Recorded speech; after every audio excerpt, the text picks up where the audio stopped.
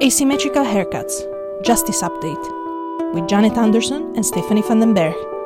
Hi, Stephanie. Hi, Janet.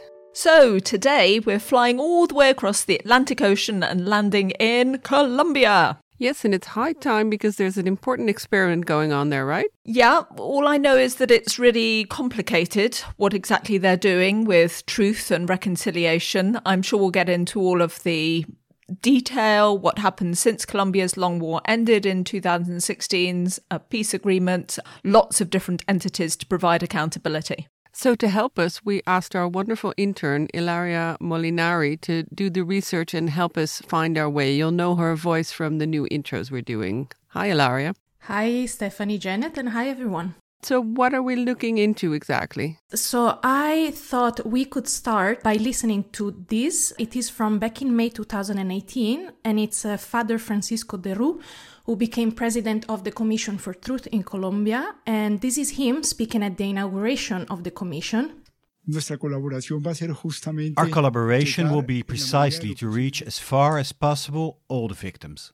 We are making an effort to collect data from everywhere, and we want not only to listen to all, but also start a conversation in Colombia among the whole world, so that it is felt that truth is a heritage for all Colombians.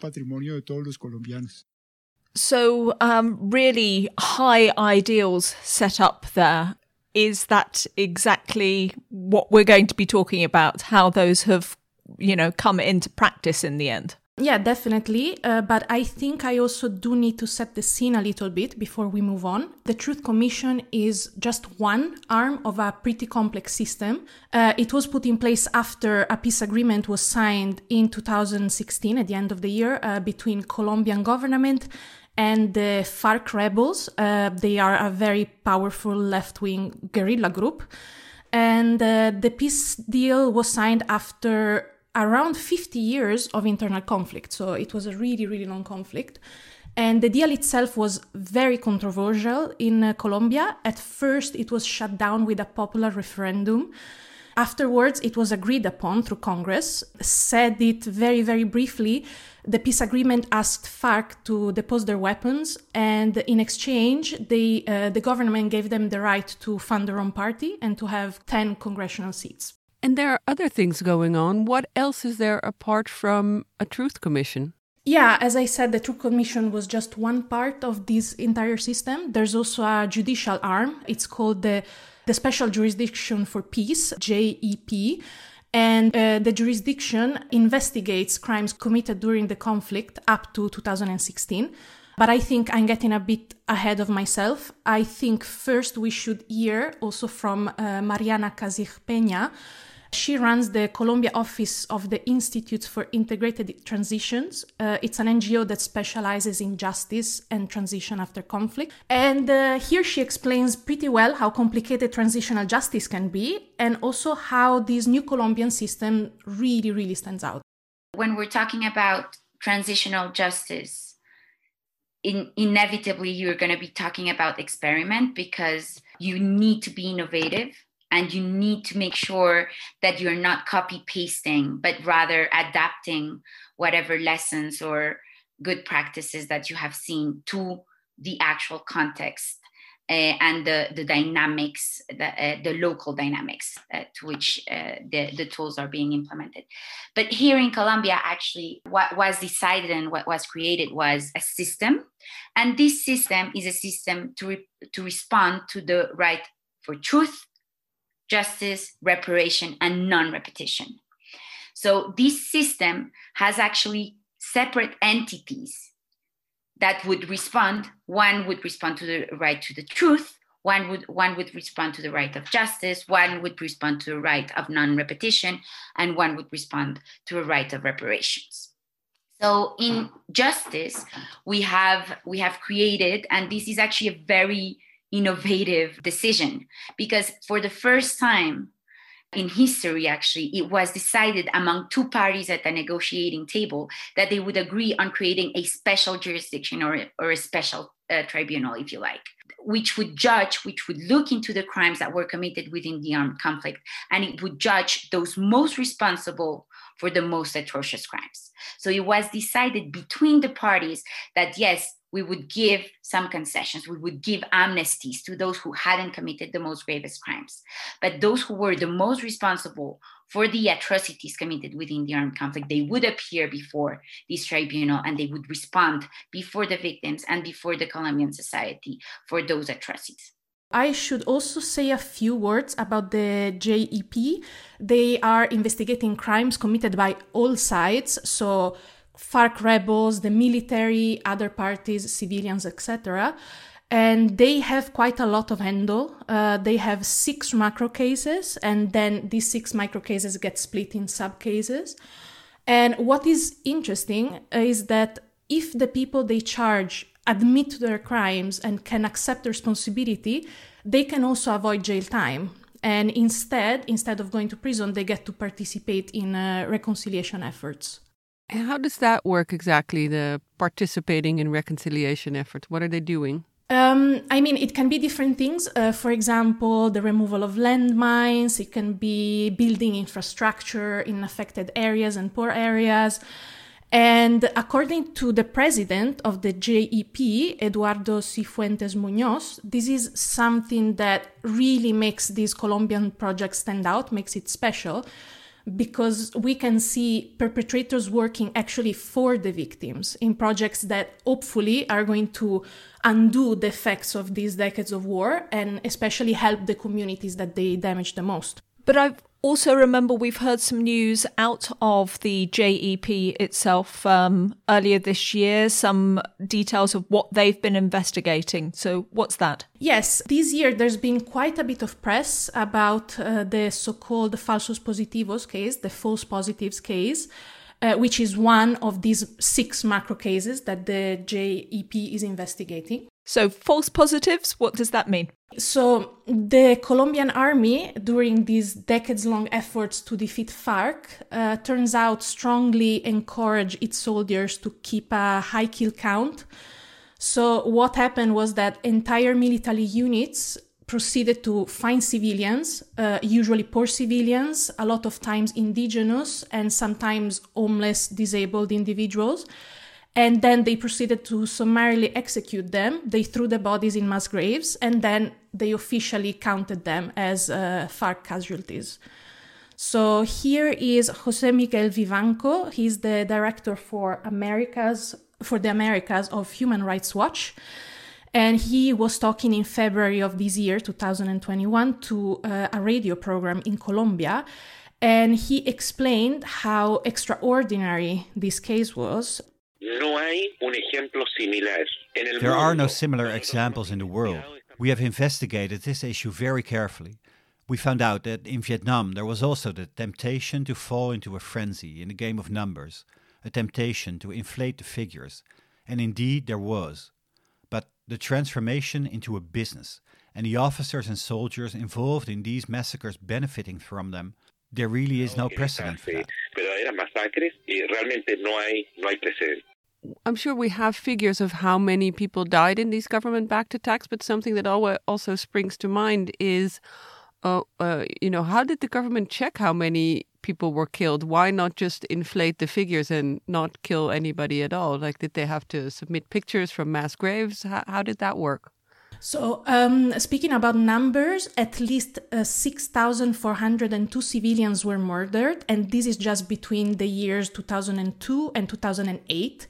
And these figures are according to findings by the JEP, findings from this year. And they haven't actually released an actual number for the whole period they were investigating, which goes from 1988 to 2014.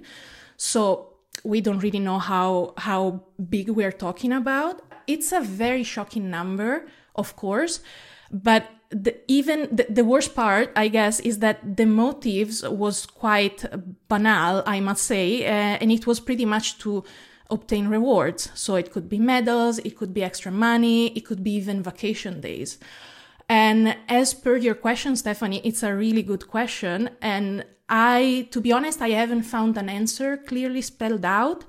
But what it looks like to me was that these killings came from a very, very ruthless policy about dealing with FARC, which came from the very, very top. And I mean, once the idea became that capturing FARC was not good enough, and instead FARC needed to be physically eradicated, then soldiers started getting rewards per number of killings. And then I guess it also became important to actually show the bodies, not just saying, oh yeah, we went out with the unit and we killed these many people.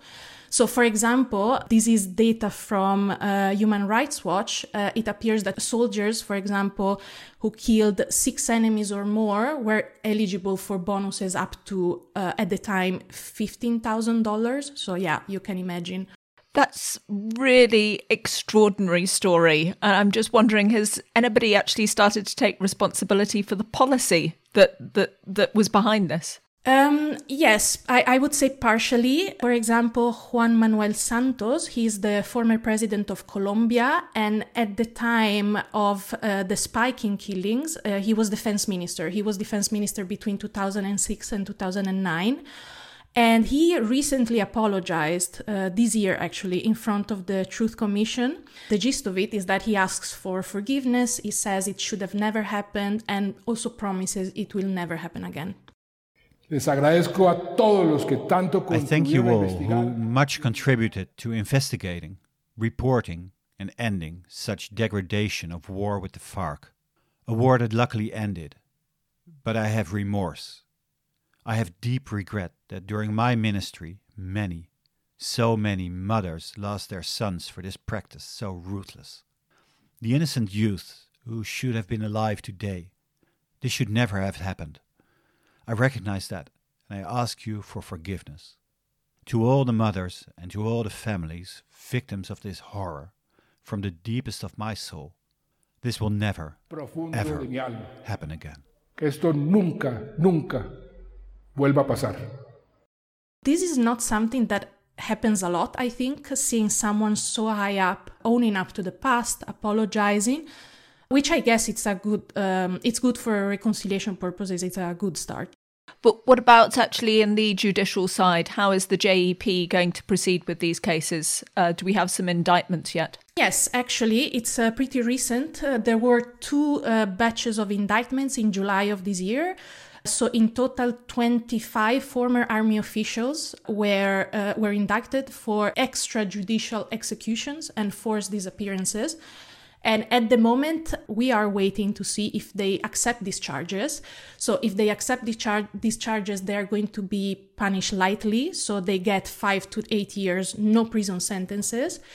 Or they can refuse the charges, and then the cases would move to the adversarial court side of the jurisdiction. And then in that case, they can get up to 20 years in prison. One thing that I also find interesting is that the way the JEP is proceeding in these cases is slightly different from how, for example, they tackled in the past the case of kidnappings by FARC. They are calling the investigation approach from the ground up, because what they're doing is they are first building indictments in 6 subcases, and then they're going to use the information to understand how such widespread human rights violations could happen, and how these violations found, fertile brewing ground in that specific military culture.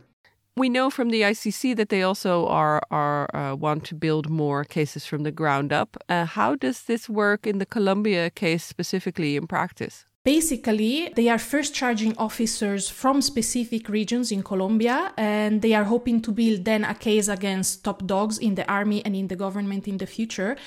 Instead, what they did with FARC kidnappings cases is that they went the other way around. They were able to immediately charge commanders. And the difference basically is because the chain of command and the cause-effect nexus was quite clear in these FARC cases. But in the case of false positives, everything is a bit murkier. The fact is that higher army leadership can easily claim that they never actually gave orders to kill civilians. But the truth is that they did create an environment where there was extreme pressure and encouragement in showing high number of kills. So it is trickier to provide direct connection in this case. fascinating to try to imagine what kind of evidence they're going to need to prove that connection. But are there any specific names that are coming out who might be caught up, people who are very senior in the army? Yes, the first name that comes to my mind is General Mario Montoya, and he is considered a national hero. He has been in the army forever, already in the 80s, the 90s, and he was a commander of the armed forces during those years where the killings really spiked. He was really at the top of his game in 2008 when the false positive scandal first broke out. And he resigned. I mean, he didn't mention the false positive case in his resignation, but I mean, it was pretty obvious that that was the reason why he had to do that. Montoya has been talking to the JEP since 2018, but apparently he hasn't really admitted to anything. And the fact is there's a lot of soldiers and officials that have been previously indicted by normal courts and have been condemned already. Plus also some retrieved documents that said that when he was the head of armed forces, he actually encouraged military units to just consider killings of FARC as successes, not getting them as prisoners. And also there were testimonies that he personally ranked military units according to the number of kills that they performed. So is this general the highest ranking official that could be indicted, or could we see former presidents also in the dock? No, the JEP cannot really indict former presidents, so I do think that Montoya would be the highest ranking officer. So far in the case, nothing really happened. I know that a prosecutor tried to charge him in a normal court in Bogota, in Colombia. But the judge in that case refused to proceed because he said that the JEP is the only body that can prosecute him, at least if he keeps cooperating, in air quotes. So, I mean, I guess it's good for him because in normal court he could get up to 50 years in prison, while with the JEP, I mean, provided that he gets charged and admits to wrongdoing, he can also get off with no prison at all. Staying on the case of Montoya, some NGOs just last month published this report called El Ejército del Norte. And in this report, they show further documents of Montoya's involvements with extrajudicial killings. So I guess we'll see what happens in the next few months. What I can say is that if he was charged, it would be quite important because he is very close to former President Álvaro Uribe, who was the main architect of the so-called democratic security policy in 2002, which meant heavily hitting FARC militarily. And Montoya, again, as I said, is considered a hero by many. So indictment could be very, very divisive in Colombia.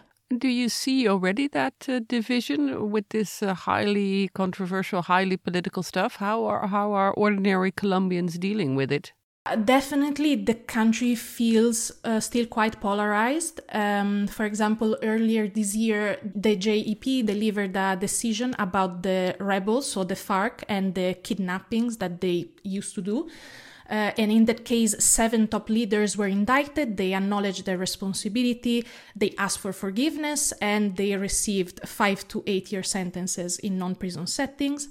And this apparently made a lot of Colombians quite happy. But it's known, isn't it, that the FARC rebels were responsible actually for lots of kidnappings, and thousands of people were involved there. So even though they asked for forgiveness, maybe, and they've got these tiny sentences, isn't that making a lot of people feel that they've got away too easily? Oh, yeah, absolutely. And I mean, when you also combine the FARC case with the false positive case, it's like, you know, the actions of the government and the army are on trial.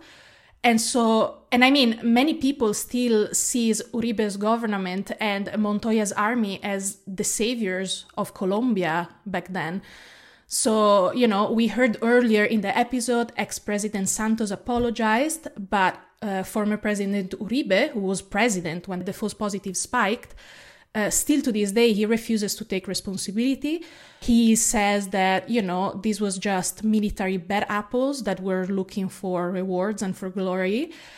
He's also a very, very big critic of the whole peace agreement. For example, he spoke recently, a couple of months ago, very publicly with Father de Roux from the Truth Commission. And I mean, it was a pretty tense conversation. And at some point he said that he respects de Roux as a person and as a priest, but he considers the Truth Commission and the rest of the transitional justice system illegitimate.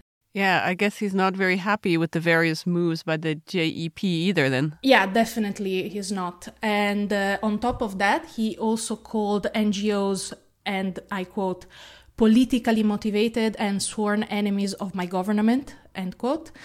He thinks the tribunal should only consider official state institutions as legitimate sources of information for false positives, which I find a bit laughable since they were the people who actually did that. And also, he didn't claim the same in the kidnapping case against FARC. And I mean, it just looks like he feels attacked and that he feels that his hard work to deal with FARC is being unfairly criticized. So when I was researching, I could see that the different strands of points of view in Colombia kind of reflect this duality. Many people didn't want the agreement to start with, and now they are kind of looking at the work of the JEP and at the Truth Commission, and they're looking at them with a bit of apprehension, I think. And again, Mariana explains it quite well here. This was one of the biggest fears. What is the special jurisdiction going to do? Is it just in place in order to ensure that there's going to be impunity for the crimes of the FARC? Or is it just in place in order to ensure that our militaries are going to be in jail for the rest of their life? Like, there's many fears around that special jurisdiction for peace, as there are around the Truth Commission. What is the who are those who are within the Truth Commission, and who are those to be able to say, you know, this is the historical truth of Colombia? So it looks like we're at a really interesting stage in what's going on in Colombia. What's going to happen now? So the mandate of the Truth Commission ends next year. It just got prolonged by 9 months. And the JEP, on the other hand, is set to work for 10 years. 3 years have already passed. So we can say one's job is almost done, while the other is still in full action right now. So again, we got Mariana to help us sum up and maybe look in her crystal ball and tell us not only the main challenges that she could see so far in this very complex truth and reconciliation process as a whole, but also what challenges she can see in the future. And here she is. There's still very big challenges with regards to legitimacy and how the decisions will be received by the Colombian society. But there's also the challenge of time, I think. Administering justice takes time. Repairing more than 9 million victims takes time. Disclosing the truth for a conflict that lasted decades takes time. And even more so with the challenges that we're still living, which is, issues with regards to security in several territories where there's some organized crime, taking advantage, taking control of several territories, and the government not being able to handle everything. So I would say those are the main challenges. So if you would sum it up, is this the project a failure, a success, a mix of both? Answering that, I think, is above my pay grade. If I knew that, I wouldn't be an intern, I think. So I will leave it to Mariana to summarize. I think that even with the challenges, we can already say, as I was mentioning, the very impactful results of the decision only with kidnapping, or the impacts with regards to the extrajudicial killings by the militaries. There's already results. We already know things that we couldn't have known otherwise. And there are scenarios that are being opened so that people who wouldn't have talked, who wouldn't have faced each other, are being able to do so right now. And there are victims who are getting a response to their rights. There's mothers who are being able to bury their sons because of the special unit for the search of the missing. So I wouldn't say success or failure. I'm saying there's very strong people moving these processes forward. And there's already many results, and there's still a lot to do with many challenges. But I think we have tools, and I would perhaps just leave it with a message of optimism. Well, that's a really good way, I think, to end the episode. I really want to say thank you, Ilaria, for putting this all together. I know you're in the middle of job hunting at the moment, so thanks for making the time to do all the research for us. Yeah, thank you. Yes, so this also a shout out to all our listeners who might have a job for our lovely Ilaria. We have a lot more to say, obviously, about Colombia at some point, but I'm glad we got started on it.